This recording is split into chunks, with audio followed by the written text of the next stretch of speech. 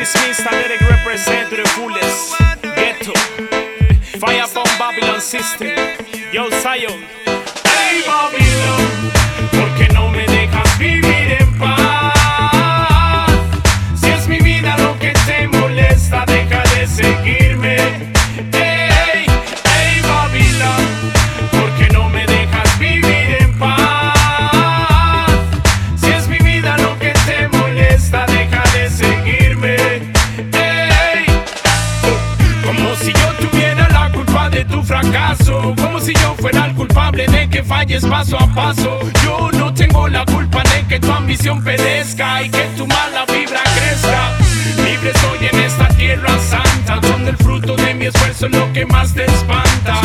Y quieres venir a ponerme en pausa, pero ya defiende mi causa. Ay, Babylon, ¿por qué no me dejas vivir en paz? Si es mi vida lo que te molesta, deja de seguirme. Hey, hey Babylon, ¿por qué no me dejas vivir en paz? Si es mi vida lo que te molesta, deja de seguirme. Hey, hey, no entiendo qué será lo que le robará la calma. Babylon quiere seguir con su patraña. Piensan que no nos damos cuenta quién engaña, y la humildad del gueto es la que siempre dañan.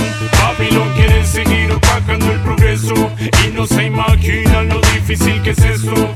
Y encima no quieren que les quiten su puesto. Babylon quiere seguir opacando el progreso. Babylon, ¿por qué no me dejas vivir en paz?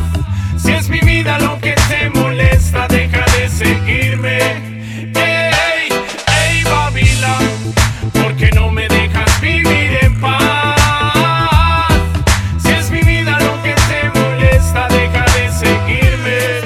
Hey, muchos quieren detenerme y que 4 metros bajo tierra quieren verme. Ya está de mi lado y es quien me defiende, es quien me sostiene, él me defiende. Hey, aunque vengan en montón, Babylon no podrá someterme a su opresión. Discriminación es ficción, corrupción.